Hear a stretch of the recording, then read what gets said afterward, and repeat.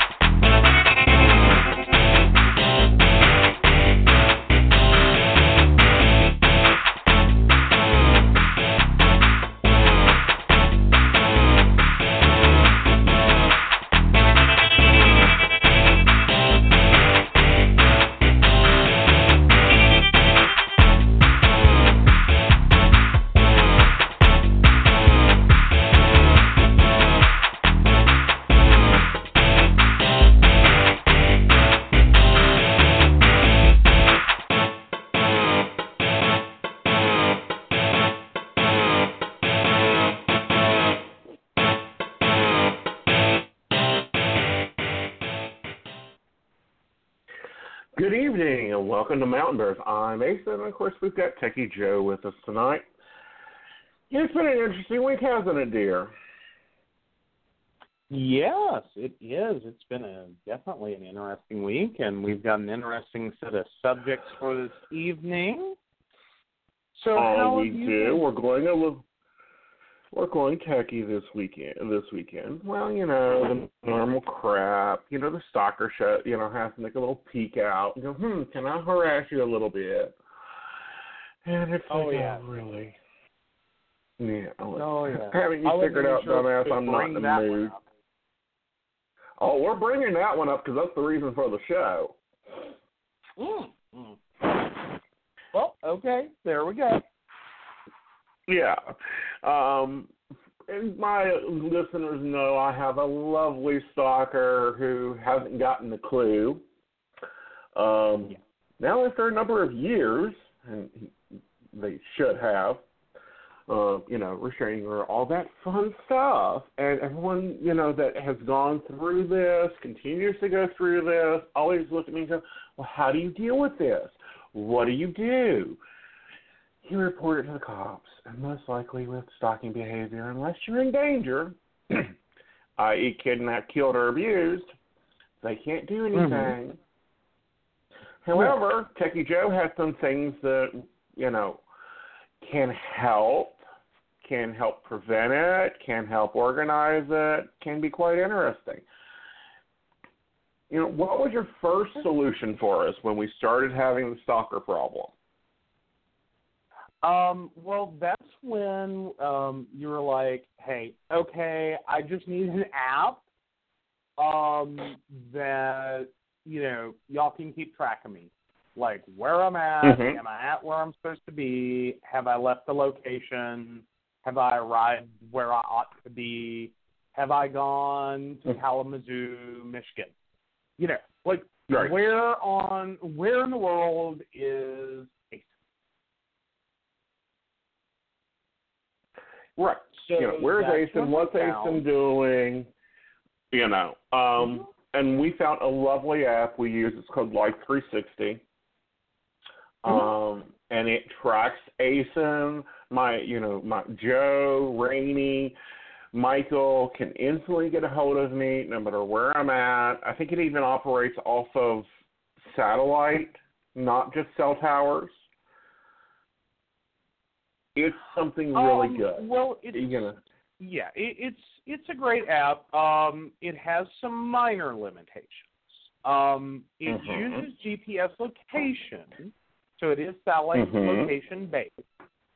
But it does require a minimal data connection to do the update. Right. And when I say minimal data connection, we are talking about it doesn't have to be able to, stream music, that level of data. So if you're driving down the road and you're having that moment where, your phone is trying to buffer a stupid song, it doesn't need that level of data.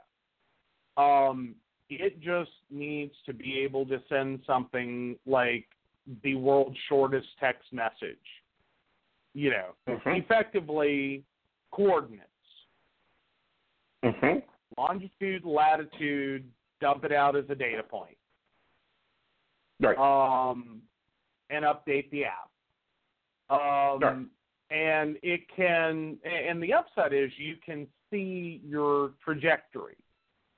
So if you know that you started from this point and you were moving, it gives a good idea where you're at. So even if it's not immediately updating, you can kind of get a clue what's going on. If you've been, because it'll give you information like speed. So usually it's, or you can even get that just by the time differential between the updates. Right. That you got from point A to point B to point C to point D, and obviously you're doing like 70 miles an hour. Well, that, or it actually, it has the driver tracker that tracks the vehicle. Where you stop at, it'll show on the map, he stopped at this light for a minute, he stopped at this light for 2 minutes, that type of thing. The reason, it fits into us is it's quick and easy. It wasn't this, okay, I'm leaving the house, so I need to call A, B, and C and say, I'm going to the grocery store. If you don't hear from me in 30 minutes, send help. Granted, my situation ain't that way. They like to be pains in the asses, but we went ahead and took security because I am a public figure. People around, people don't think YouTubers are public figures, celebrities are public figures, people working in the public is a public figure. These are good things to have. Well, yeah, and especially given the specific situation with Stalker Boy, who, the long form of that story is just crazy, but suffice it to say, right. The reality of that is, one, it gives you a lot more freedom. Right. As in, you can kind of just leave the house. You don't have to call everyone and say, hey, I'm going to the store. Hey, I'm going over here. Hey, I'm doing this. No one has to have your itinerary. Right. And get constantly updated, because we're getting constantly updated. Right. Like her, and last week's listeners know who she is. Her, what am I up to? 4 of them now? Yeah, 4 of them.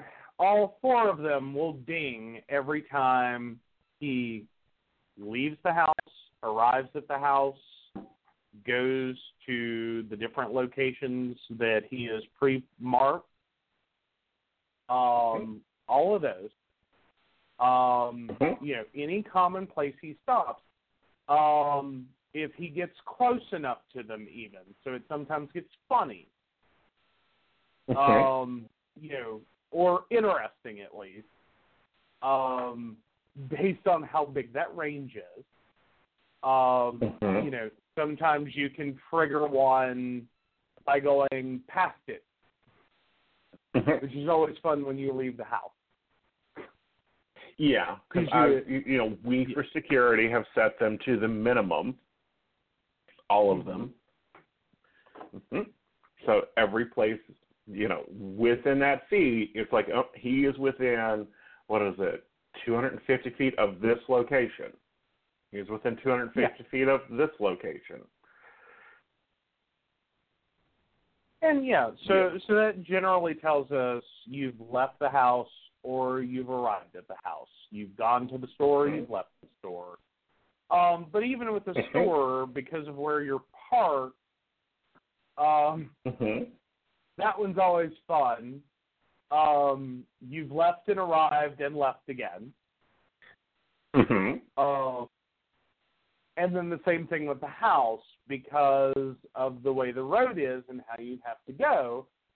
You've left, arrived, and left again.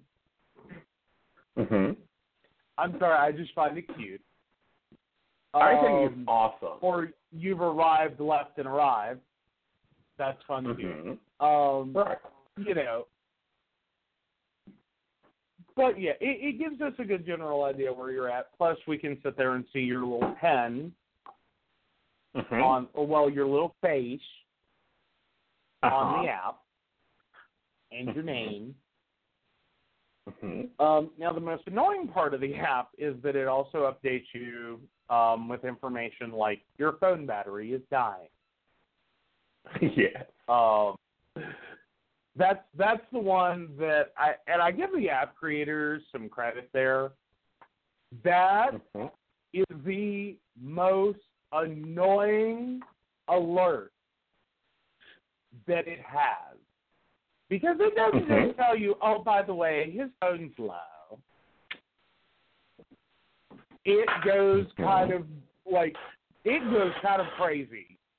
Like, you hit its threshold, and you can change that a little bit. But you hit its threshold for low battery, and that thing just goes nuts. Like, you need to tell him to charge his phone now. Yes. But then I the inverse, see the when you plug it usefulness up, of that. Oh yeah, it's great. It's great. I love it. But the first time it went off, and I'm sitting here like, you're sitting 5 feet from me. What's the problem? And realizing that, it's a phone battery alert. Oh, that's cute. And it wasn't really a big deal at the time. Like, you're sitting 5 feet away from me. And then it kept going, and it kept going, and it kept going. And it's like, hand me your phone. Like, I can't deal with it anymore. We're plugging up your phone now. I'm done. Yeah, I get this. I get those messages from my assistant. It says plug in your phone. Reason being is my assistant gets it on their computer, their cell phone, her, aka, the Amazon's lovely device that I don't want to set off right now. So, constantly they know where I'm at. They know what's going on. It has a thing in there where they can ping my phone and say, check in. Yeah. Or if they don't get an alert, they can talk to her and tell her to tell 360 to check in. And it blows my phone up. Yeah. So that's really helped with this situation. What we're going to talk about tonight is, how not to get into this situation to where you're being tracked all the time. You carry a pistol all the time. You're going, oh, great. They're back again. Because we all do. We all make those connections. No, people are not all sane out there. I wish they were. No, they're not. Unfortunately, they're not. Yeah, well, and there's old school ways of doing this. Kind of flashing back the whole way to gay.com days. Or at least that far back. Even then, I started having realizations, and time period as well. Matthew Shepard, Hot Topic, that traumatized a lot of us. For those for anyone listening who came along or was too young when Matthew Shepard, when his life ended, go back, watch the story. It was bad. But that kind of led to some thoughts for everyone, or should have, regarding safety. And I know for me, it was I really don't want to end up dead tied to a fence post. Not really a game plan I'm going for here. So it kind of started with leaving myself voicemails. Very simple, very quick, very easy. I'm going to go do this. I'm going to go do this. I knew that at the time, this is Joe's been missing for 3 days. What the happened? Right. Kind of response. Like, this isn't so that you find me alive and safe. This is so you can find my body and potentially prosecute the a-hole who did this to me. So I started there. And also updated it if anything changed. Like if I got a phone call en route and someone says, hey, let's meet here instead of there. Okay, that's fine. Just a minute. Call my voicemail, leave me an updated message, and on down the road. And so it morphed from that to leaving myself notes and the voicemail. So if I go out in the middle of the night and it involves another human that I don't know really well, there's a note, or used to be. There used to be like printed directions and a note with the username, what time I left, yada, yada. And kind of brought a friend into that. Is, hey, if you don't hear from me, always check my desk. Check my voicemail. Between those two, you should be able to piece back what happened. Because anyone else that I left at 2 o'clock in the morning is someone I know. Right. So, if I'm dead in a ditch and there's no note on my desktop, look to my friend group. One of my friends has killed me. Right. One of your friends has killed you. Seriously. Well, and I used to do that. I would email myself because most of my emails are not privately locked. If you're within my organization, it doesn't take you that long because you'll get a phone call. Hi, I'm out of a data area. I need you to go in and send such and such a message of such and such. Joe's done this a number of times. Well, and that is a whole side topic for the state of West Virginia and the Middle Mile broadband expansion project in West Virginia. This is a lot of what we go through in West Virginia. Right. This is not a problem in probably a good chunk of the country. In West Virginia, our metro areas are so small. Our metropolitan or micropolitan communities are so small that it ends up looking kind of like a molecule chain. You have this big dot, like say Charleston. That's a big dot. That's a micropolitan. And then everything else follows the interstate. Sort of. Depending upon how much the trees have grown since the tower went up,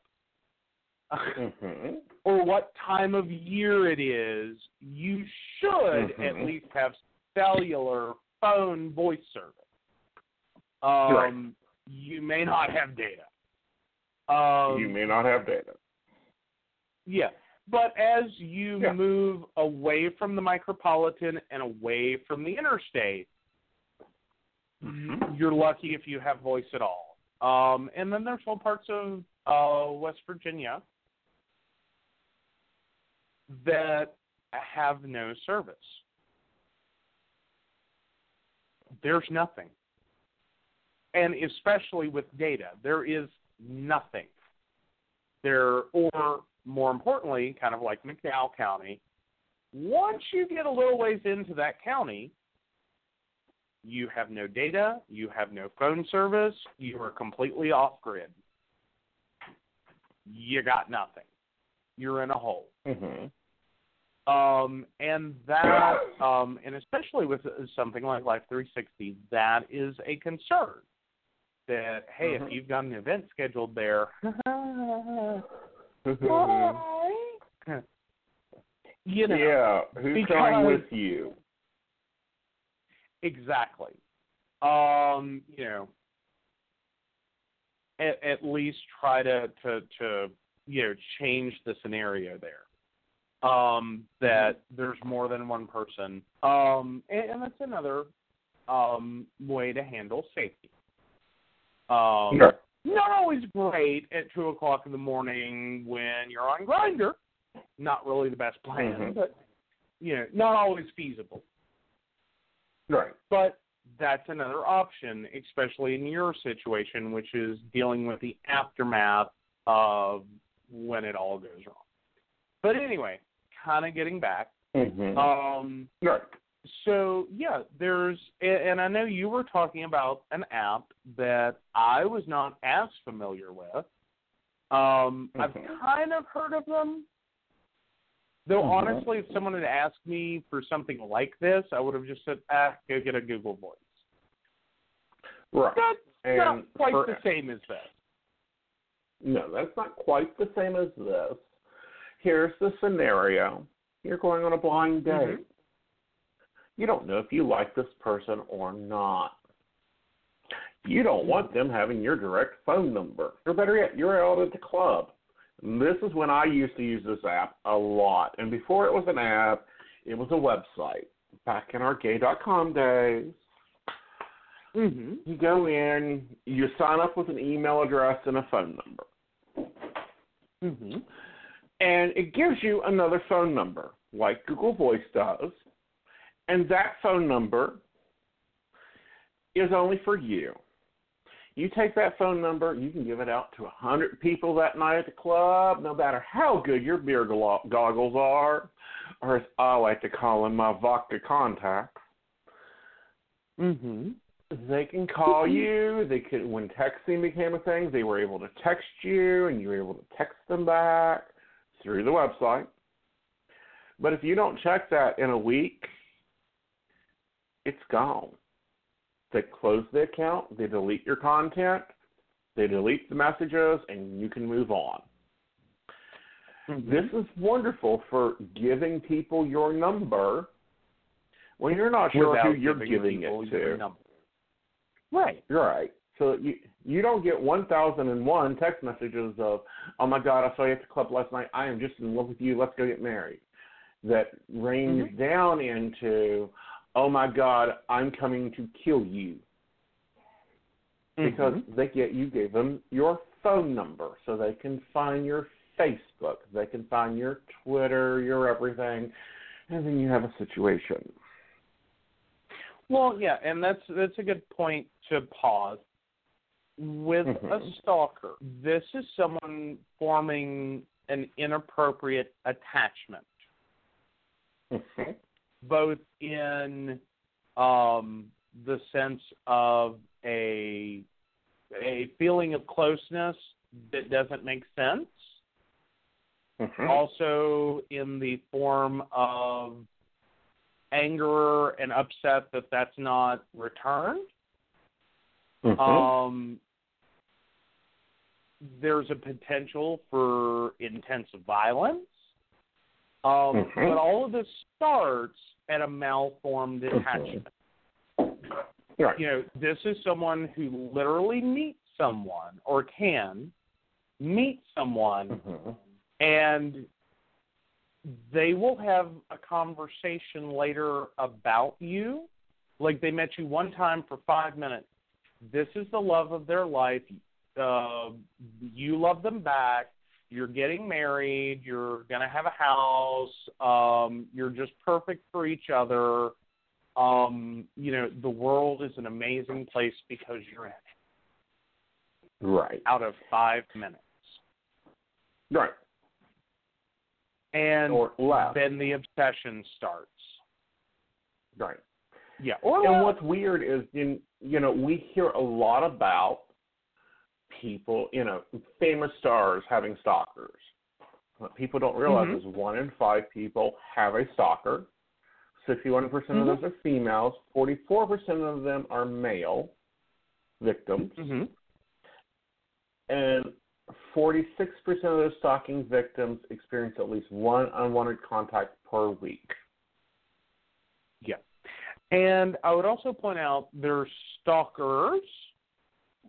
There are also people who exhibit stalking behaviors. It's a little different. Kind of comes from the same place, and I'm not saying any of this psychologically. I'm just saying, here's the experience. This is how it looks. There's also stalking behaviors. And I've dated people who have exhibited stalking behaviors. And what those are, it's not, there's a legit relationship there, or there was. It's more so the obsession and the need to know where you are, what you're doing, what's going on, even if you don't want to share that. And I'm not even talking about, if you're cheating on your significant other and your other tails you to the motel you're hooking up at, that's not stalkering behavior. No, now, when you're dating someone, and that's not stalkering behavior. That is tracking behavior. And that usually has a very short lifespan, and that is about figuring out what you're doing and why. Not to be confused with stalkering behavior or stalker behavior, which can be things like you're sitting at home and you get a phone call that says, "Hey, what you doing?" And it's like, "Oh, nothing, watching some TV. What you up to?" "Oh, nothing. So I noticed this car in your driveway earlier." And it's like, you live 2 cities away from me.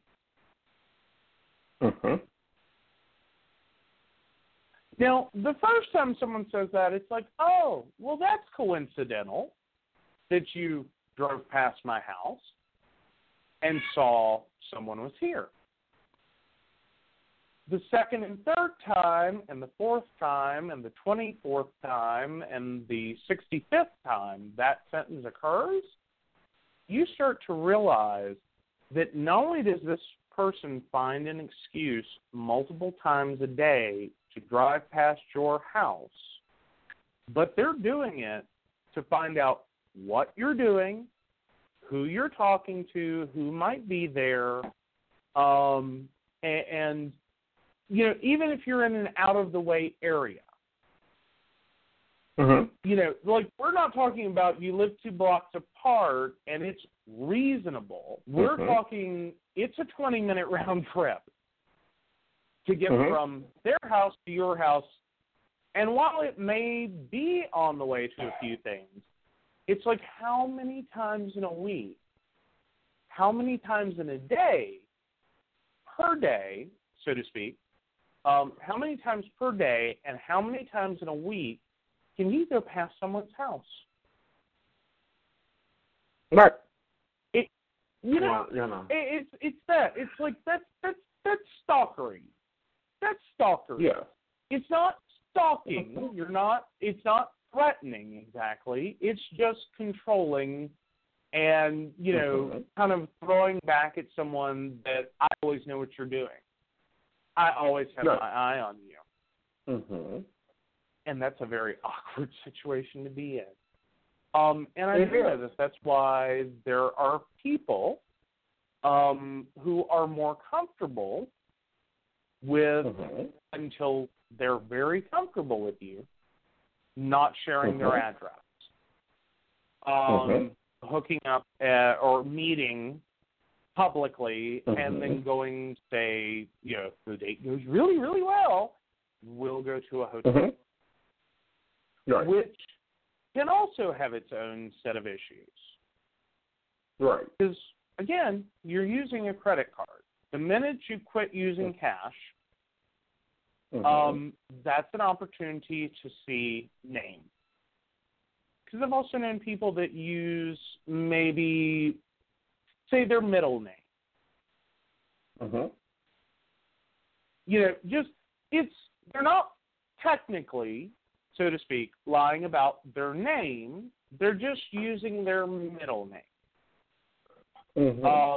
Just to kind of make sure that if this goes sideways, you might not have all the information to go track them down. Right. And that can be key and important is, because if you meet someone like that and you're pushed into that situation, as little information as they can get a hold of, the better. And as little situation, the better. Our dating days were gay.com and, or Yahoo Chat, Lord knows. I spent a lot of years in Yahoo Chat, had a great profile, nice friends. Yahoo, bring back the chat. Nowadays, things have kind of moved along. And there's other apps. There's Grindr, there's Growler, there's, Adam for Adam. And the commonality with all of those that you should point out is if you turn on, regardless of what each app calls it, but location awareness, i.e., I'm a user, I'm using the app, and I can tell that this profile is 2,873 feet away from me. And I can tell this profile is 1 mile away from me. And I can tell this profile is 3 miles away from me. Right. When you do that, you're effectively giving someone a beacon to your location within a couple hundred feet. The minute you turn that on and that location awareness is on, it's effectively a searchlight in the air that says, I am here. Right. And, so, or I am, 20 miles away from you, or I am 11 miles away from you. But some of the old rules still apply. You're chatting with someone, you want to grab coffee.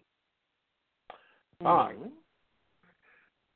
For me, I take a screenshot of the message, the profile, and I load it to my side drive.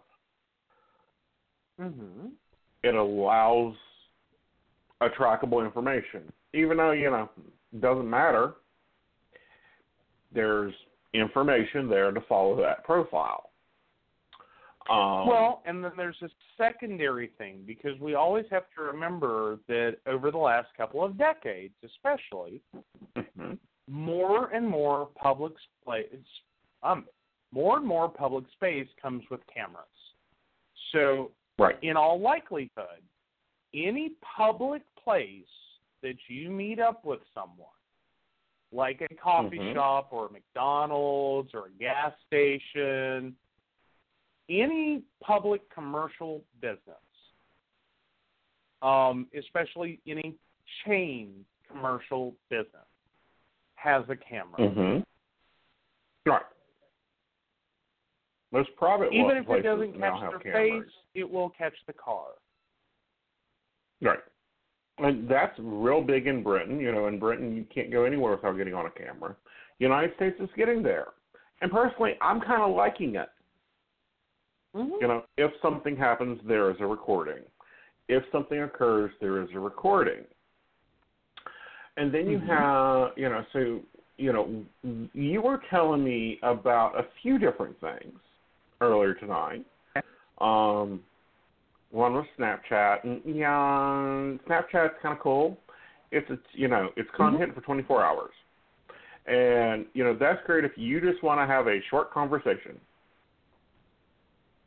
Well, it's also useful, though imperfect. Mostly because since its inception, or since its arrival in the market, there have become ways to circumvent its self-destructing messages.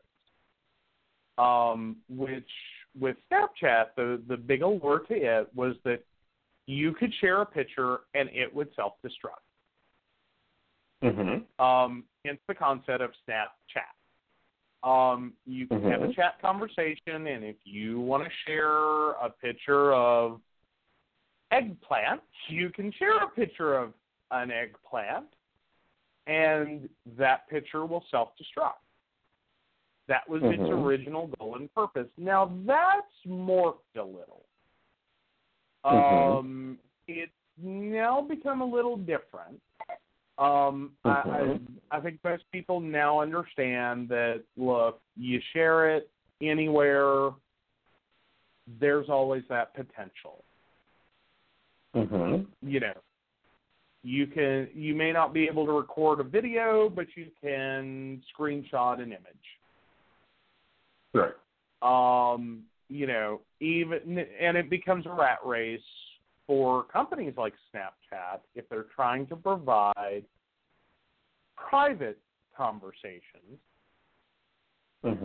to not only encrypt this end to end so that it goes from user to user encrypted, and so no one catching it in the middle can see what's in the conversation, but then also from device to device, ensuring that user A shares this content, say an eggplant photo, and user B receives that content and views it, which was the ultimate goal, is, hey, we don't want the user to be able to save it or share it with others or do any of that.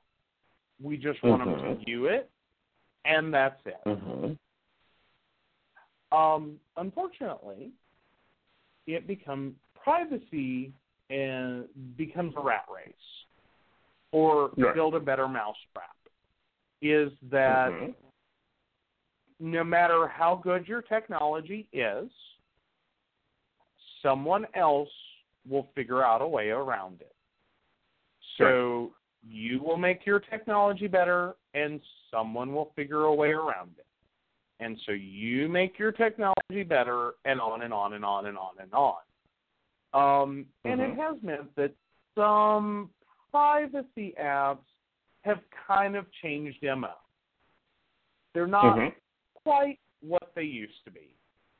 For Snapchat, I don't think it's... I think their users kind of got in the beginning that this was going to be a short race. And I don't think most of their users were too upset when the technology was circumvented one too many times. And Snapchat just kind of went, okay, we're done. It doesn't mean that it's easy to do it. It just means it can. And then you were talking about, I call it Kiki because of its marketing when it first came out. And it's now called Kik, which is another private messaging system. Well, yes, and it on a pure and it does and doesn't do similar things to Snapchat. While it end-for-end encrypts, if I remember correctly, it end-for-end encrypts. But there's not that same limitation. It's more so focused on ensuring that as your content goes from point A to point B, it's not exposed to others. So Right. if you're using a public network or predominantly using public networks and predominantly using Wi-Fi, that someone can't just connect to your network and see everything you're doing. Right. And that's sort of where it ends. That, at the point in which, your user A, you send your eggplant pic to user B. User B, I believe let me double check. I was actually having a conversation earlier today. It's perfect timing, and I think that's how we even got on the subject. And I'm just curious. I know it'll let me view. I know at one point it even lets me just directly share. So, yeah. Yeah. Oh, no, I can send it to another Kik user. Right. And I can save. Yeah, I can long press and save. So, yeah. So they've kind of gotten over the concept, or they've never had it to begin with, of not allowing you to take an image that another user has sent you and save it. Right now, the closest you get to that, ironically, is, I believe, Grindr does not allow you to directly save images. But again, screenshot.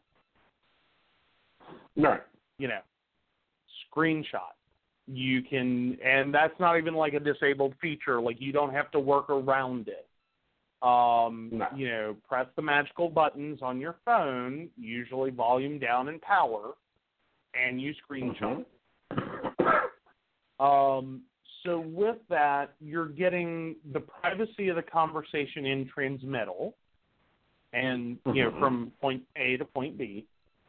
But once you receive it, you can do with it as you wish.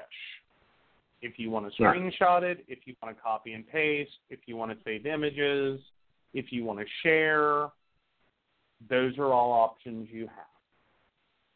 Right. But now, this one kind of caused some controversy. Leads us to something that kind of caused a little bit of controversy a couple years ago.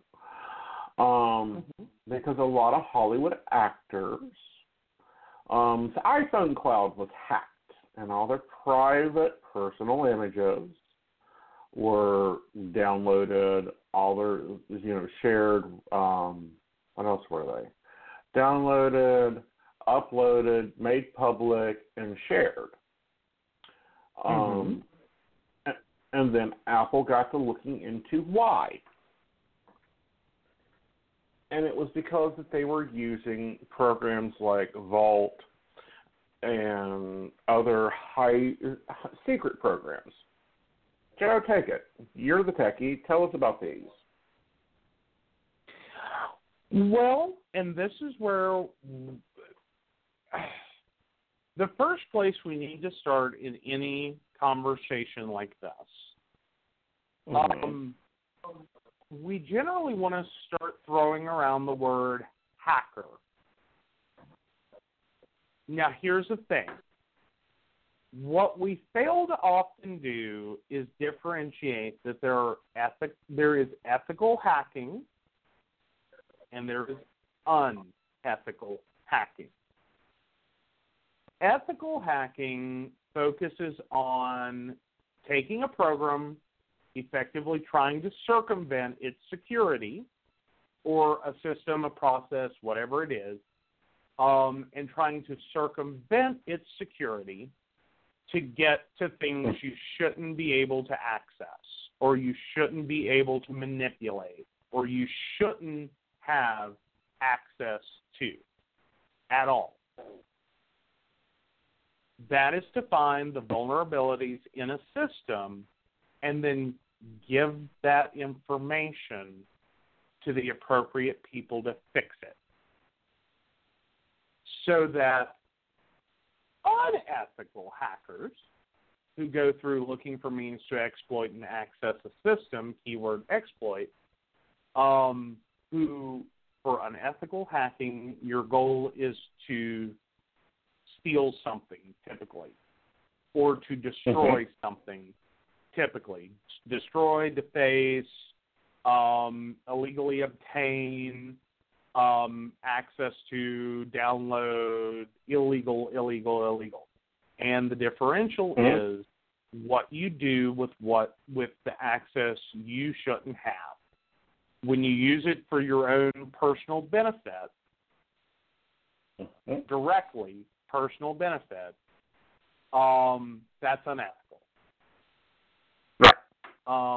So within that, so unethical hacking is what occurred. This is someone who found a means to hack into, unethically, the accounts of celebrities and basically anyone that they wanted to,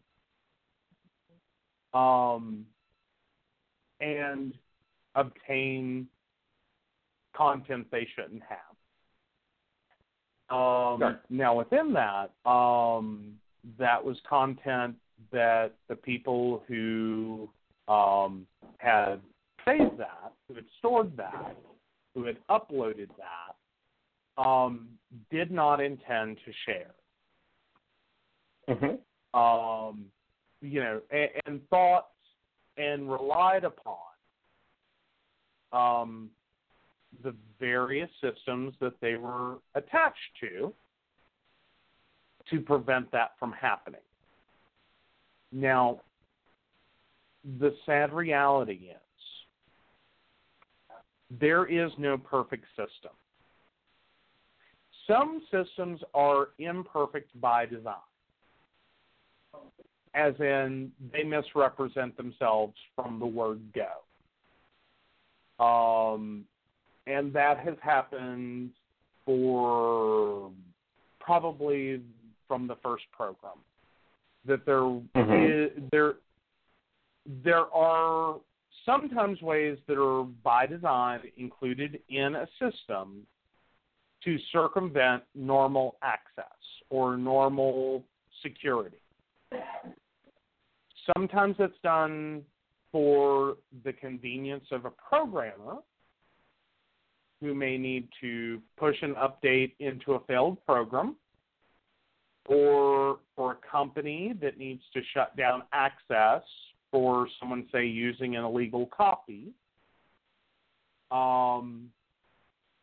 But anytime, and these are known as backdoors, anytime a program or system has a backdoor, doors are usually created for a single purpose or a single set of purposes. They're not often created with the same security mindset that you would get out of a front door. And what can end up happening is that in some ways that can be considered ethical hacking. When you create a backdoor, there's two types of ethical hacking that can occur. The first one is when you exploit that for a good, i.e., or good is relative here, such as shutting down an illegal software, or you're trying to inject code to fix a program, to force an update into it. On the flip side, you may also encounter ethical hacking in which someone finds this problem that was not publicly known and alerts the company, hey, your program has a backdoor, you might want to fix that because here's what I can do with it. That's an opportunity for ethical hacking, and it's not inherently bad. Some of it is by design and arguably not even hacking. It's a design feature. Now, on the flip side, you have the ability for someone who finds this and doesn't report it and uses it for their own benefit. And when they use it for their own benefit is when we have the problem. Right. And that can happen in a variety of ways. That can go from celebrities, which make the news, and all the way down to, like the iCloud incident. That makes the news. Okay. That's big. Naked celebrities, their phone account or their phone storage has been hacked from the cloud. Mm-hmm. Big news, big item, lots of mishandling of how to talk about it. But at the end of the day, with that, the big news item. What can also occur in those situations, depending upon what's stored in those accounts and what that person can access, you can have anything from harassment, release of photos, someone obtaining financial documents, health information, copyrighted information, such as a pre-release copy of a book or a mixtape or, and leaking that. When we stop and think about our digital devices, we have a lot of content on there. Mm-hmm. And that has been also a cross problem with TSA and traveling, especially when you're doing over the border, as to the concept of invasion of privacy. How much privacy should our devices be afforded, considering how much of us contain? That once upon a time, when you talked about a cell phone, you're literally talking about a device that may or may not even be capable of storing phone numbers. It's, so all you could potentially get out of it is a list of contacts. And then we moved one step beyond, and okay, so now they all have address books, and there's this new thing called text messaging that no one understands. It seems really stupid. It's kind of a fad. I don't think it'll last. I was wrong. And we moved into the smartphone era, and we are, how many years into that now? Too many. I'm on my fourth phone, so 8 years. Oh, at least. Not way more than that. Especially when you start bringing up like Blackberries and Palms, which anyone under the age of 18 almost have no idea what those are. But BlackBerry and Palm, or Research in Motion BlackBerry devices, and Palm, which created a line of devices very, but better, in my opinion. Anyway, those were some of the predecessors to the modern smartphone, kind of revolutionized by Apple with the iPhone.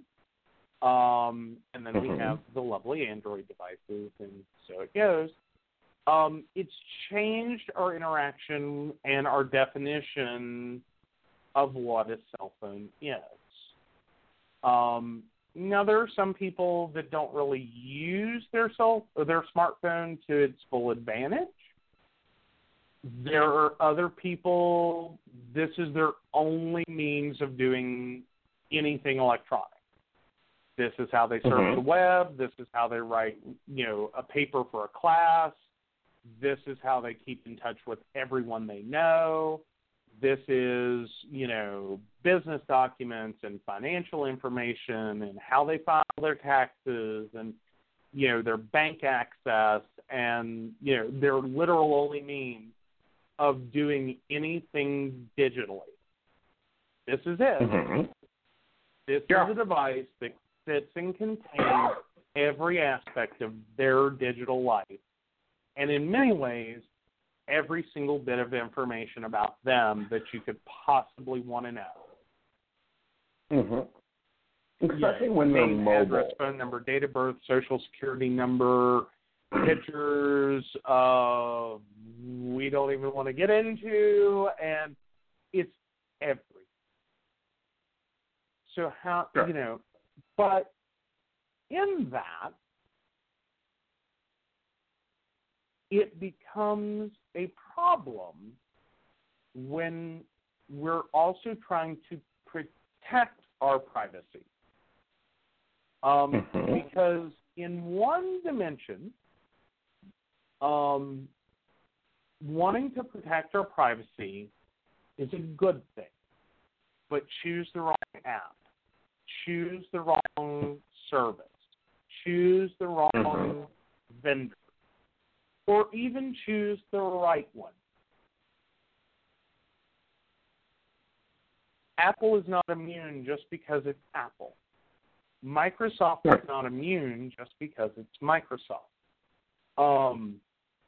And on some levels, as Microsoft found out decades ago, sometimes being the most popular can work to your disadvantage. Take, for instance, there are limited numbers of viruses for cell phones as a whole category. There are a limited number of viruses that will attack Apple or Linux computers. There are an infinite number of viruses built specifically because Microsoft is one of the leading computer operating systems. It has the widest impact and the biggest bang for your buck. If you're going to spend your time programming and coding to destroy someone's system or take control of their system or to extort money from them or whatever, Microsoft and Microsoft's OS is what you want to target. So bigger, not necessarily always better. But then there's the flip side problem. You want a reputable company, and when you see a big name, you associate that with, they're going to have better security. They have more resources. They should be able to do this better. Not always. With the marketplace, pardon? Not always. Not always, no. Well, theoretically, they should be able to. Theoretically. It doesn't always work out that way, and there's a large number of reasons it doesn't. Everything from sometimes when you're the biggest, it's a horrible analogy, but it actually works. It's kind of like it's sort of like the old prison advice is on your first day in prison, you pick the biggest SOB you can find and you lay him out. And then no one else with it. It's been a trope in movies and books and TVs forever. And that's sort of what happens when you're the big dog company providing a service or a software or an operating system. The bigger you are, sometimes the bigger a target you are.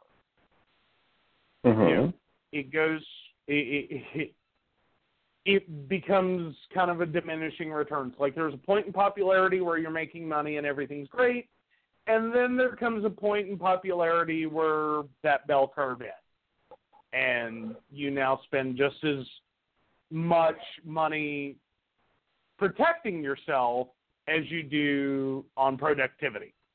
It's kind of crazy. Yeah, which is kind of where Microsoft is at. They not only spend a ton of money on innovation and creating new and wonderful and awesome, to greater or lesser degree. I have my caveats with Microsoft. I have my caveats with every operating system. It's okay. I'm not a fanboy for anyone. Exactly. Right. But it also means that as you do that, you also start to now have more and more people attacking what you're doing. So every new program, every new feature, every change to that system is now picked through, picked over, picked clean for any opportunity to rip apart the system or to exploit it, gain access, download content, create a virus, crash the system, whatever. It is a point of vulnerability. Right. Well, and, there are apps out there, like Vault, don't use Vault, that allow us to create privacy. What are some things people should be looking at for those apps? Well, here's the thing. There's multiple definitions of the word privacy, depending upon what you're looking to accomplish. For some people, privacy is, I don't want someone to stalk me.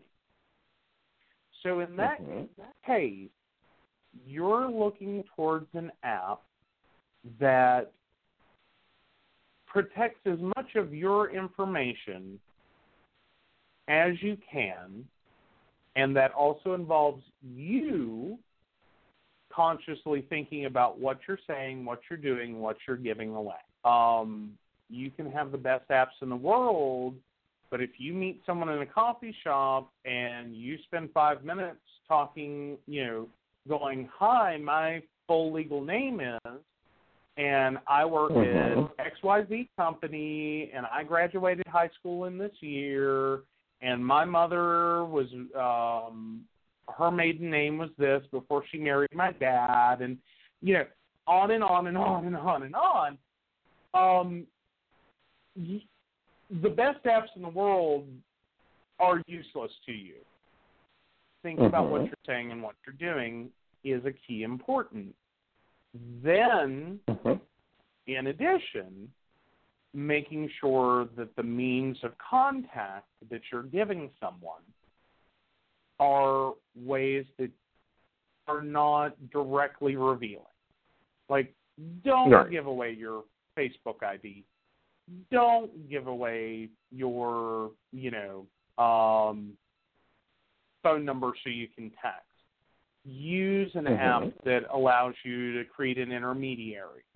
Or use an app like Kik that, if you start getting harassed and this is the only way they have to get in touch with you, delete it. Create a new account. Log in with that. Go about your life.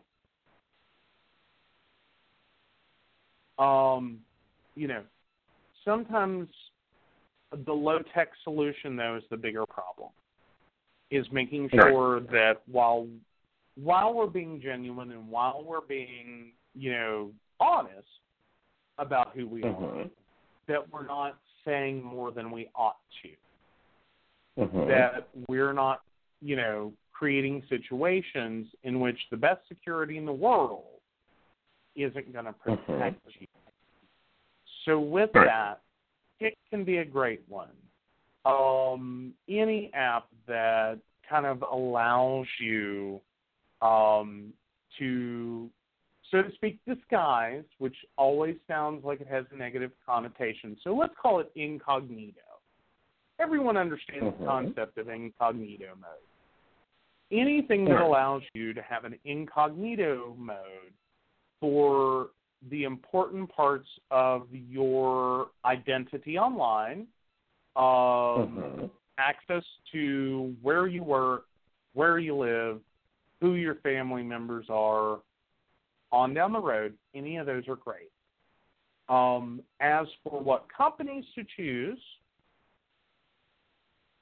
in general, try to stick with apps that have reasonable reviews. So we're talking 4.5 stars and higher, based on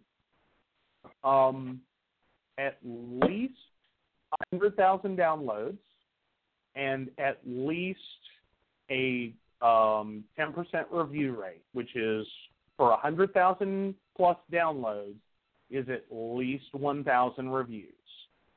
So especially if you see an app that, say, has 100,000 downloads but only like 20 reviews, that's a bad idea. Because usually what that indicates is someone installed it, went, this is crap, and uninstalled it. Sure. Or installed it, it's going to do nothing but show me ads every time I blink, and uninstalled it. Those count for downloads, even if they're not, even if they don't remain installed for any significant period of time. It counts as a download, but the reviews tell the rest of the story. Typically, a normal app will have at least a 10% review rate.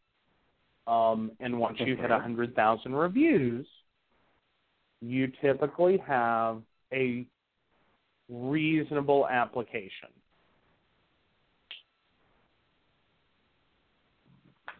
Now, and reasonably standard. With privacy, there's a couple of additional. For some people, it has less to do with the unknown other, and privacy can be more about the knowns, the people we know in our life, and not necessarily wanting to commingle, much like celebrities. Because ultimately they had already covered the situation in which the unknown person that they're talking to, that they're chatting with online, that they're whatever, or not. Because the way this kind of occurred also involved people that were not, that were in a relationship, weren't using any inappropriate apps, they just kind of side used. Just because, in case their phone ever got lost, no one would have access to their whole life. Not only that, but how many times has someone laid a phone down? And this is even in the dating situation. You know what? You got to go to the bathroom. You're not going to grab your purse, your date book, your cell phone, your wallet. You're going to go to the bathroom. Get up, walk right to the bathroom.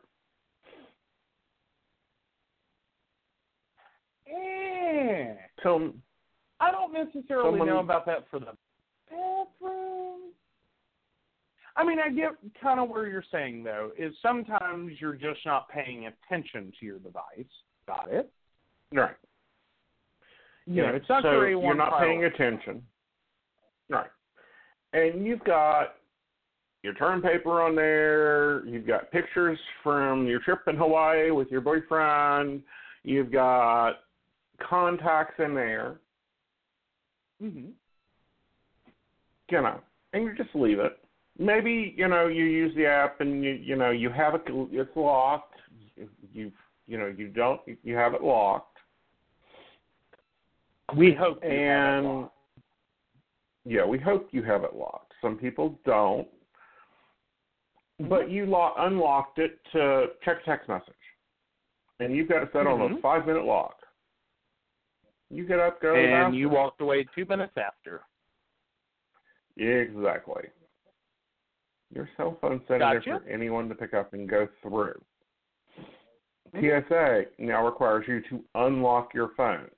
When you go through the border control, they will sometimes ask you to unlock your phone. Well, yeah, and that's exactly kind of the issue I was hitting on earlier with border, with TSA and crossing the border and things like that. Is on one hand, privacy to many people is a concept of you don't want someone necessarily knowing everything about you. when you don't know anything really about them, and potentially they may be scary stalker. Mm-hmm. On the flip side, we also run into authority and that delineation between personal, private, and secret. Mm-hmm. And those are fine lines between those three. Sometimes there are things that are personal. They're not Mm-hmm. necessarily private. They're not Mm-hmm. necessarily secret. Mm-hmm. A secret no one else knows, or no one else should know. Mm-hmm. The line between personal and private is a little Mm-hmm. different. Right. Because that sometimes has everything to do with the context. Mm-hmm. For instance, I think personal information, like health conditions, that's personal. Mm-hmm. That involves me. And it is my decision whether or not I share that with others.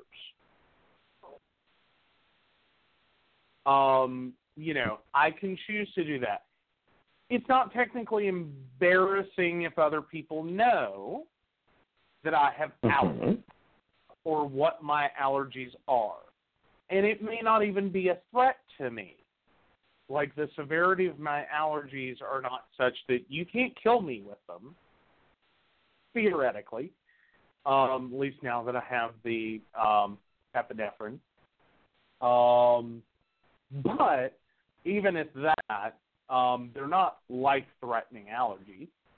But then you also have private information, which kind of is in the divide. Private information are things that are not secret, but they're more than personal. Mm-hmm. They're in between, and those become things like, eggplant pictures, nude pictures of ourselves, the more serious parts of our of the more serious aspects, or the things with higher repercussions if they are just divulged to anyone, or Mm-hmm. things that we really need or deserve to have the option to keep to ourselves, or to only share with a limited number of people if we want to. You shouldn't be able to just take pictures of anyone you want to. That's called spying. If I take pictures of myself, I should have the option to keep those to myself. If I wish to share those pictures of myself with someone else, that's private. If I intend to send it from me to you and no one else, that's private. But it also means all of this is stored on our phones. And this is where the privacy issue can kind of explode. Is physical access to the device, such as crossing a border, TSA, being arrested, having it demanded of you that you unlock your phone for whatever reason. You have suddenly robbed someone of personal, private, and secret, depending upon what's stored on their phone. And that's where this can get ugly. And we were kind of having the conversation before the show, And I almost wish we had waited and had it blindly right now. Because your reaction when I said it was the typical reaction that everyone has when you bring this next topic up. And now that I've developed a cliffhanger, do you want to run an ad? Sure. I'll go ahead and take a break, and we'll be right back. And you'll find us at www.themagichappens.com, your free online magazine.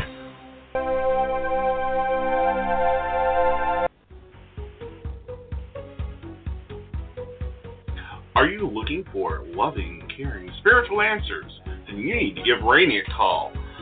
Her number is 303-416-2977. She's able to give you a reading, see what your life path holds, plus what the angels and crossover loved ones has to say about it.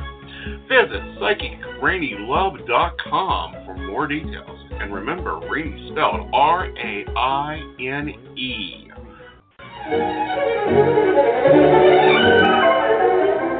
As a busy modern woman, I'm constantly on the go. Having to make multiple stops while I'm out shopping or getting things done just doesn't work for me. That's why I love going to the Crystal Lotus shop for every one of my metaphysical needs. They have all the basics like stones, candles, sage, plus they carry jewelry, herbs, cards, a variety of unique gifts, and several other items you're probably looking for.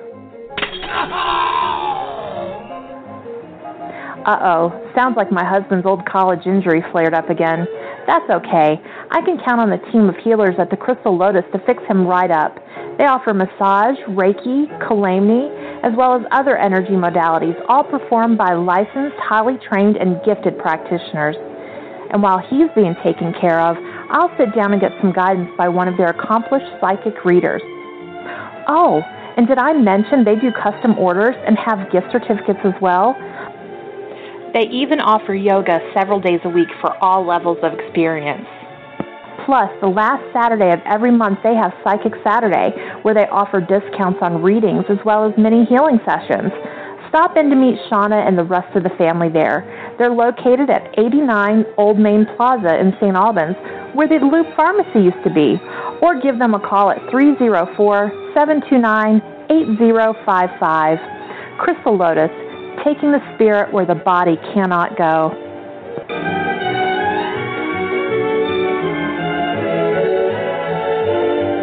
So I'm a cat, and I just moved in with this new human, and she's got this little toy she's always playing with, all day long. Tap, tap, tap, tap, bloop, bloop. She can't put it down. There it is. Oh, and get this. She even talks to it. Last week she asked it for Chinese, and guess what? Egg rolls showed up. Like magic. Humans have cool toys. A person is the best thing to happen to a shelter pet. Be that person. Adopt. Brought to you by the Ad Council and the ShelterPetProject.org.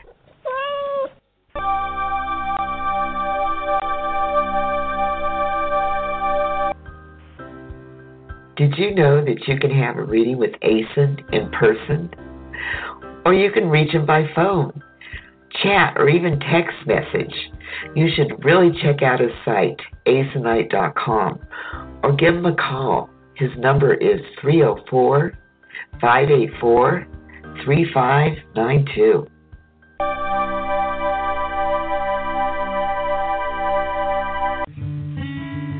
Hi, welcome. Relax. Have a cup of your favorite topics with your hosts Asen Knight and Rain Love. There's nothing like a good conversation to warm your soul and give your spirit a break now and then. Asen and Love have such a wonderful way of exploring topics like psychic phenomena, important topics in our daily lives from a psychic's point of view, and you never know who else will stop by. The Psychic Coffee Shop, live on Blog Talk Radio. So come on in. We made a fresh cup of Java just for you.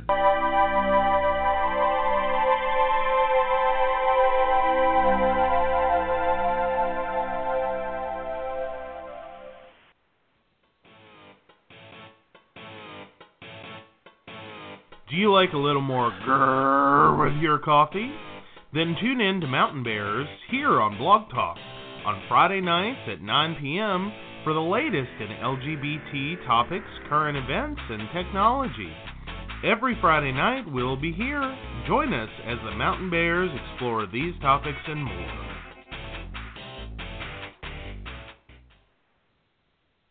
Okay, welcome back. So, Joe was talking about secret apps, and, we always do a pre-show and decide what has hit our bear meter of grrr.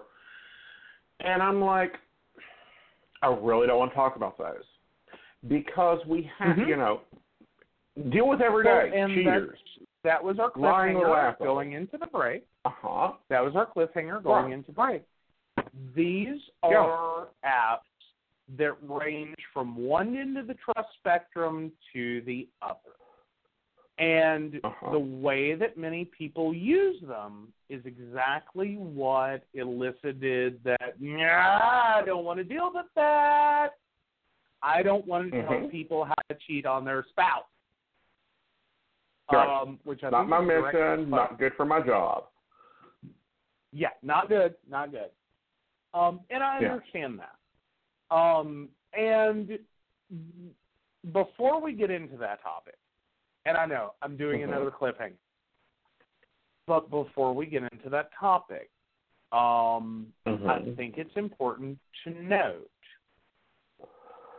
all technology has the potential to be abused, misused, and used for purposes the creator never imagined. That goes probably as far back as the beginning of time. I'm sure the inventor of the wheel and the inventor of fire never intended for people to be run over with cars or witches to be burned at the stake. Nowhere in there was that an intended original use. Right. And ironically, so much of what we now call technology, the more digital side of technology, we can think porn for. Can we just point that out? Porn is what created or more importantly solved the debate between beta and VHS. And for those of you too young to know, cassette tapes of movies were a thing, and there were two different standards. Really different. They didn't work. They didn't interoperate. One called beta, one called VHS. Porn won the VHS versus beta war. When it came to the internet, the very first things that started to pop up online were porn sites. One of the early original uses of websites was porn. One of the early uses of the Kodak camera was porn. If I remember my history correctly, Henry Ford redesigned their vehicle line to prevent couples from having sex in his cars. Made the roof smaller. Shorten the roof height. Roof smaller. Shorten the roof height, And so over time, you will see that sex, porn, somewhere in there will eventually change technology. It will settle the debate. It will become a primary use. It will be the early adopter. Because if you think you have high-def webcam just because, grandma's speaking coast to coast to their grandchildren demanded it, no, you can think porn chat. Those lovely sites that you can go view naked people on. You can think those for your high-def webcam. But regardless, as we deal with technology, there will often be potentially and oftentimes are negative uses of that technology. I'm sure that Ford and the creation of the Econoline, big cargo van, I'm sure Ford is none too happy. Exactly. That's what everyone knows it as. No one at Ford can be happy about being known as the rape van company. Again, these things happen. So with that, when we talk about hidden apps, the immediate reaction for many people is cheating. You hide apps when you're doing something, when you're breaking trust. And in many cases, that's true.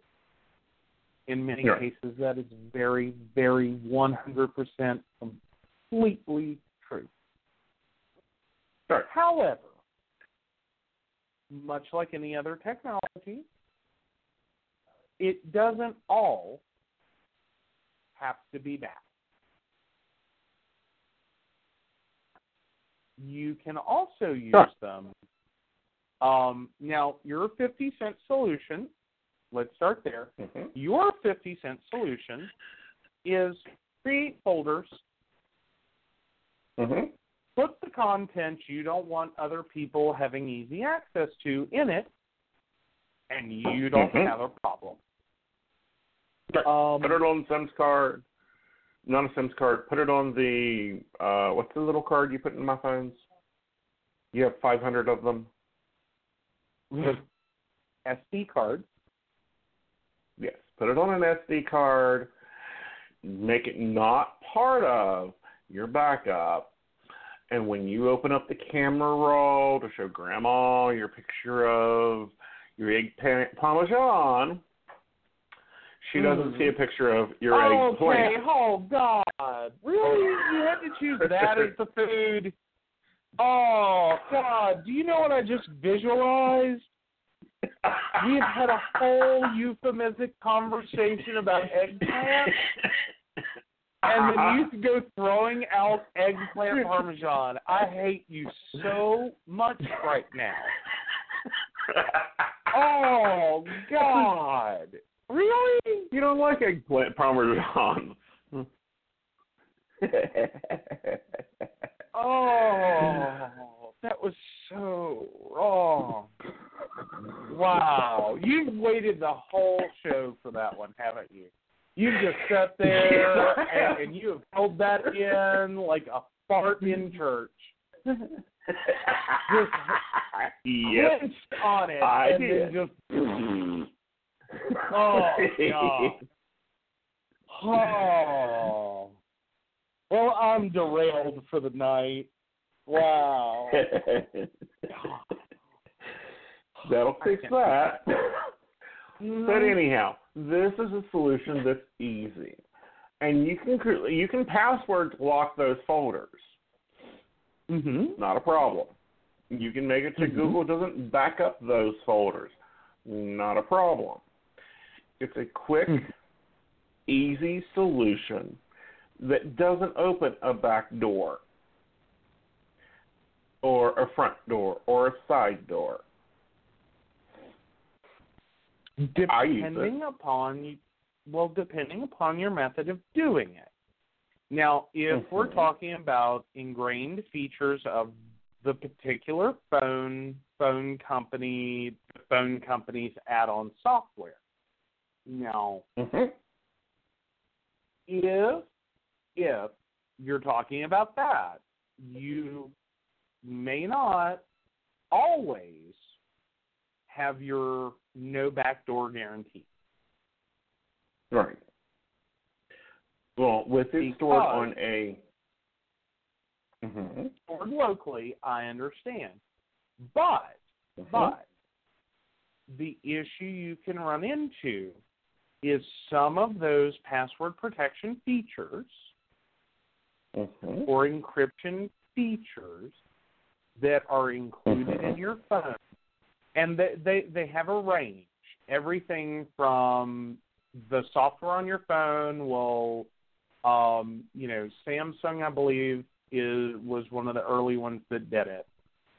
Their TouchWiz interface deal, their little overlay for Android, allowed a number of features that would allow you to password protect folders and hide folders, hide apps, hide. There were a lot of things you could do. That's all great, well, fine, and good, but here's your problems. Samsung is a large company. Some of the things that they did with that included bundled software, I don't know that I would inherently call backdoor free.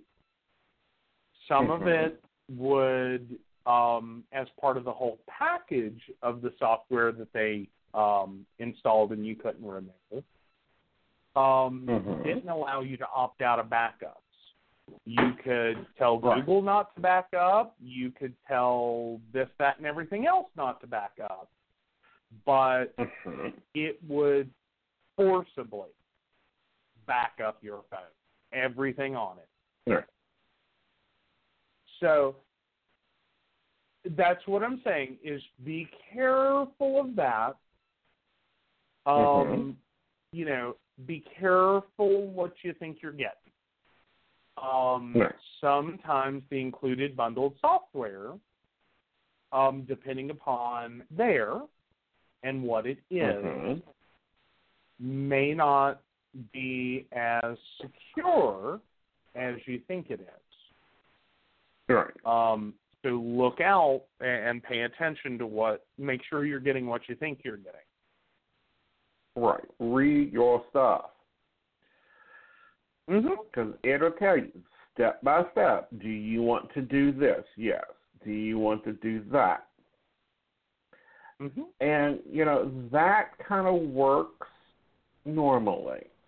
It'll normally do what you need it to do. If you're just trying to keep your stuff private. Well, more so if you're somewhere in that spectrum between personal and private. Right. That your life's not going to be ruined by the contents therein, or your bigger focus is on you don't want to show grandma the eggplant with the eggplant parmesan. Right. As in you don't want to show her your eggplant next to the picture of a food item. In that situation, it will often work beautifully. And it is the 50-cent solution. If that's what you need, that's what you get. And that will work beautifully for you. That's not always quite what we're doing. Right. Because as you start straddling the line between private and secret, which, and I know, because of the cheating aspect, that makes all this wonky. And I no one can help that. So I'll just flat out say, if you want to know how to cheat on your spouse and or how to catch them, this is the part of the show where we get into both. Right. Yeah. So it's a win-lose after this point. Right. You may learn how to, cheat on your spouse, or you may learn how to catch them. And on the opposite ends of the couch, you may be learning the same thing differently. Correct. Yeah. So with hidden apps and app hiders and content encryption, okay, those are two separate areas. The first one, and the one that you're more familiar with, that you are more knee-jerk about, is app hiders. And these are apps that pretend to be something else, typically. And what they do is pretty much what they sound like. They masquerade as, say, a calculator, a word processor, a file manager, a game, something that you wouldn't even, like if you're looking on someone's phone, you're not really going to pay attention to. Bubble Blaster or Calculator do not seem like places you're going to find really interesting content. But what they can do is, because they say that, they create a first layer of security through obscurity. And that is, you can't see the forest for the trees. That as you look into that forest of apps, those trees don't stand out. Everyone's phone has a calculator. Everyone's phone just about has a file manager of some variety. And sometimes people install multiples of those. Even legitimately on my phone, there are two calculators. And they're literally two calculators. One is the included calculator, and the other one is called CalcTape. And it works like a tape roll calculator. Is you can sit there and not only look at it like it's a roll on an adding machine, but you can print it like it is a roll on an adding machine. I dearly love it.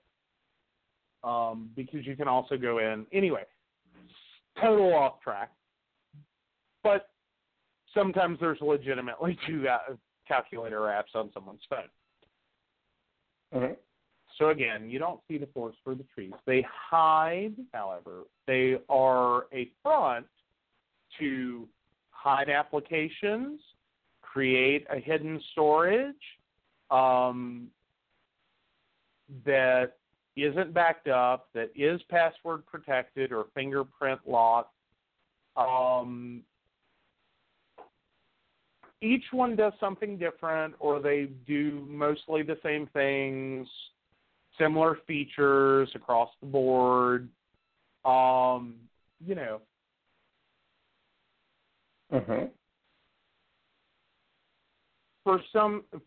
a lot of people, I'm sure, that use these, it is a method to avoid detection by their spouse that they are talking to someone else, exchanging pictures, scheduling hookups, having an affair, meeting in a hotel, leading a whole life that they don't know about. And that's one form of secrecy. And that's trust breaking. Right. Now, on the flip side of that, okay, I'll let you go. Sorry.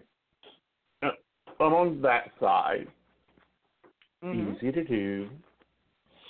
Because, my gut reaction was, okay, how do we tell if it's on a phone? All of these apps are stored within the Play Store or within your Apple iTunes Store under secret apps. They'll pop up. It becomes... It's installed on the phone. It'll show. It is the biggest key term for these applications. Mm-hmm. It may not be the perfect way to search for every single one of them that exists. Mm-hmm. But you should probably be able to find, I would say, a good 90+% of them. Mm-hmm. Because it's what people search for when they go to Mm-hmm. install these apps. Mm-hmm. Kind of the irony that when you look at it, all people cheat the exact same way. Yeah. There's patterns of behavior that occur. And when you want to hide your app, you type in secret apps. Right. And that kind of leads me to another note, and it's actually in one of my rules, which one of these days I'm going to write a book called Ason's Rules. People are lazy. They are severely lazy when it comes to usernames. Sometimes not lazy to passwords, but they're severely lazy to usernames. If you're chatting with someone and they have a username, all you got to do is type username, quotation mark, the username, quotation mark, and hit search. And it'll pop up everywhere that username is. For most sites. Now, there are exceptions to that, and we should point those out. That's not how you're going to find someone on Grindr, or necessarily find someone on Grindr, find someone on, some of the hookup apps. If they are app only and they don't have a pardon? If you don't, when you look at the app, and you look at the app and it says "Hot Tonight," that's not their username. Yeah. Okay, that's not the username that they can track. However, like Match.com, they have a username and that's their username. And again, people are lazy, severely lazy, and they will immediately, you tap it and or open it and boom, there's the username, because that's what their profile is sorted by as usernames, and you can instantly see the username. On the other side of that. Well, but that brings up a good point. That also plays into if you're using applications to meet people, make significant variations in your usernames. Because if you're Cool Dude 1324 on this app, that app, and this other app, and you also use that as your den, and you use it as your Facebook, and your Twitter, and your Instagram, and your Flickr, you will run into people that will do exactly the same thing, and you've just given them everything. Like, here's the keys to my house. Come on in. And from a stalker perspective, that username can be gold. Because often, because there are people that have one username or one very similar username for everything. And that covers everything from Facebook, Twitter, Instagram, all of it. And so when you go search that, or you take the numbers off of that, can inadvertently find the whole treasure trove. So yeah. So back on track on the. when you're trying to, which works if you're trying to see if this one is a stalker or if this one is a cheater. Because the so comments basically, will when be you go out and somewhere. you stalk the person you think could potentially be a stalker? Well, you're not stalking them. Stalkerish behavior, but you're not stalking them. Because, yeah, you Google the username, you can see, oh, here's a comment from the ex-girlfriend, or here's a comment to this, or here's a comment from this, and it's like, oh, shit. No, I'm not going on the date with you because I can see you just got out of a relationship and she just made comments about how you abused the hell out of her. Or politely say, I'm sorry, I had something come up. And then never talk to them again. Yeah. You know, because if you're already talking to someone that you can go search online and find out they're abusive, I'm not going to say that I absolutely 100% read this somewhere, but I would assume abuse could be a fairly good indicator of someone potentially having traits of a stalker. Because there's some overlap between stalker and abusive. They both end up often being in that control and manipulate. So if you're looking at someone who's physically abusive, typically physical abuse doesn't occur in a vacuum. It's usually accompanied by manipulation, gaslighting, controlling behaviors.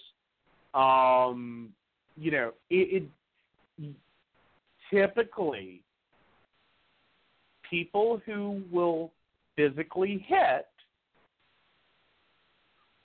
or will emotionally harm are doing a lot more than just that. It doesn't happen the one time. And as a side note, you're not going to love them better. You know, it's just going to escalate. But with that, on the flip side of trust, as in keeping trust, we often need ways to keep things that are secret, that are not affairs, secure on our phones. Now, one of the biggest included ways has become fingerprint access, which can sometimes have a failure rate. They're getting better. Fingerprint access is a lot better than it used to be on phone. It doesn't mean it's perfect. That's part of the biometrics category. And biometrics is simply, it's a part of your physical body used to authenticate. So that covers everything from facial recognition, voice match, fingerprint, and then the more advanced would be your retinal scanning and, you know, things like that. So you can get very complicated or very... that one. And an ASIN tip for that one is don't use your index finger. Why? Because it is the easiest finger to hold up to something if you're asleep. Yes, there's a lovely commercial about that with the kid who's like a toddler who like grabs his mom's hand and logs in so he can do something on like a tablet. It's great. Mm-hmm. I love that little kid. Yeah. It's like, yeah. It's like, oh, teach them young. Mm-hmm. But yeah, I love that commercial. It's hilarious. Especially the reaction on her face is like, well, that failed. But you see her sitting there going, childproof locks, those failed. Outlet covers, those were useless.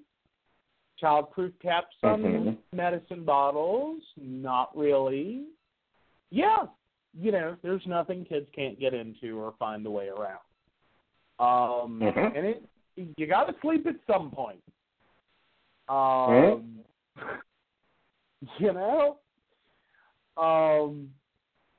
yeah, that is one of the easier. It's often the most useful finger for people. It is also, as you say, it's very easy in certain circumstances to, especially when someone's napping or sleeping, that if they're a fairly sound sleeper, to just place that device under their hand and press the button. So, yes. So, sorry. Finally, trust. Now that we have 8 minutes. On the trust side, one of the biggest things is encryption of a device. And that often occurs at the hardware and storage level. Now, while that's useful for, say, crossing a border, not necessarily as useful for effectively for that to occur, the phone has to be powered off and back on. From everything that I understand, and if I'm wrong, then I will double check myself to make sure I get this right.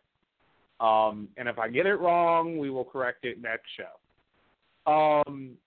Once you turn on your phone and you have unlocked it with the encryption password, your phone is now wide open. It does not re-encrypt until it turns off. That's the last thing it does before it turns off. So when you turn it back on, you have to have that password to de-encrypt. So that's useful going through TSA, crossing the border, whatever.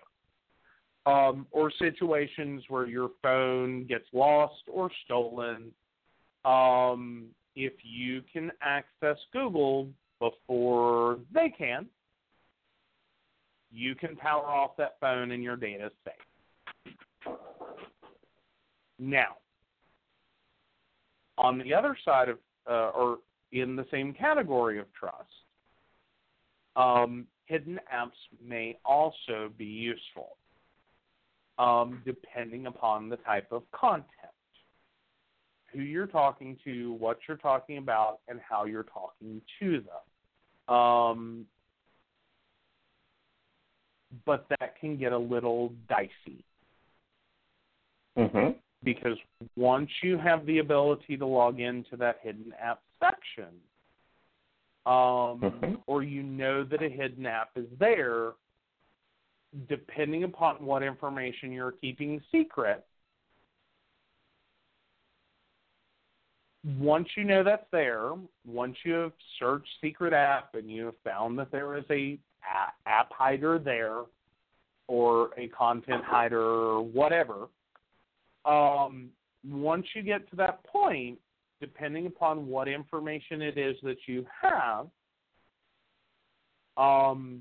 you may end up in a situation where that's not going to help you now. Now, as for legitimate uses, ironically, and again, I get to use the word ironically, I see professionally what ASIN does as a potential best example of when you may want or when you may have private and secret that you need to keep secure. Because the conversations that you may have with someone through text or the information that you send to them in response may not be things that, or are most definitely not things that they want publicly shared.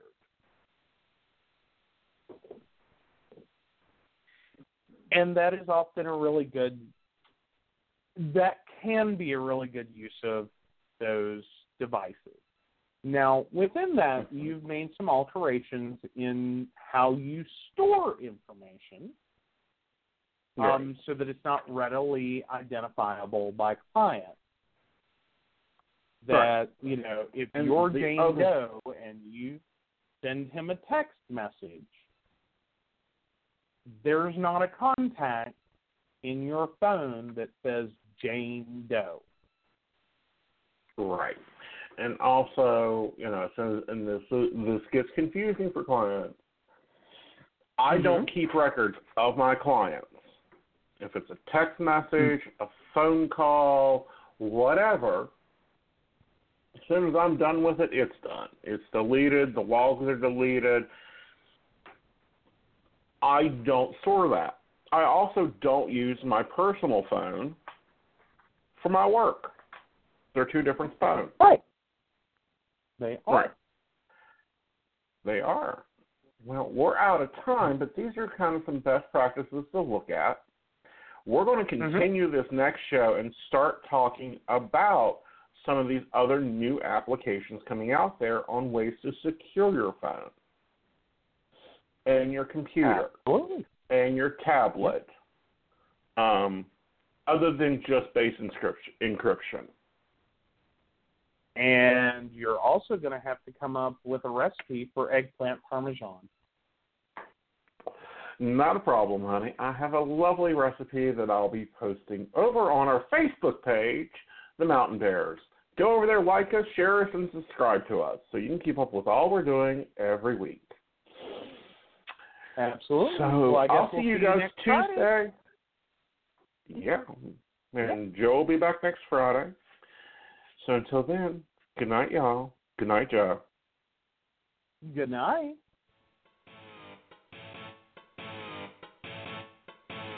Do you like a little more grrr with your coffee? Then tune in to Mountain Bears here on Blog Talk on Friday nights at 9 p.m. for the latest in LGBT topics, current events, and technology. Every Friday night we'll be here. Join us as the Mountain Bears explore these topics. Actually get the whole outfit.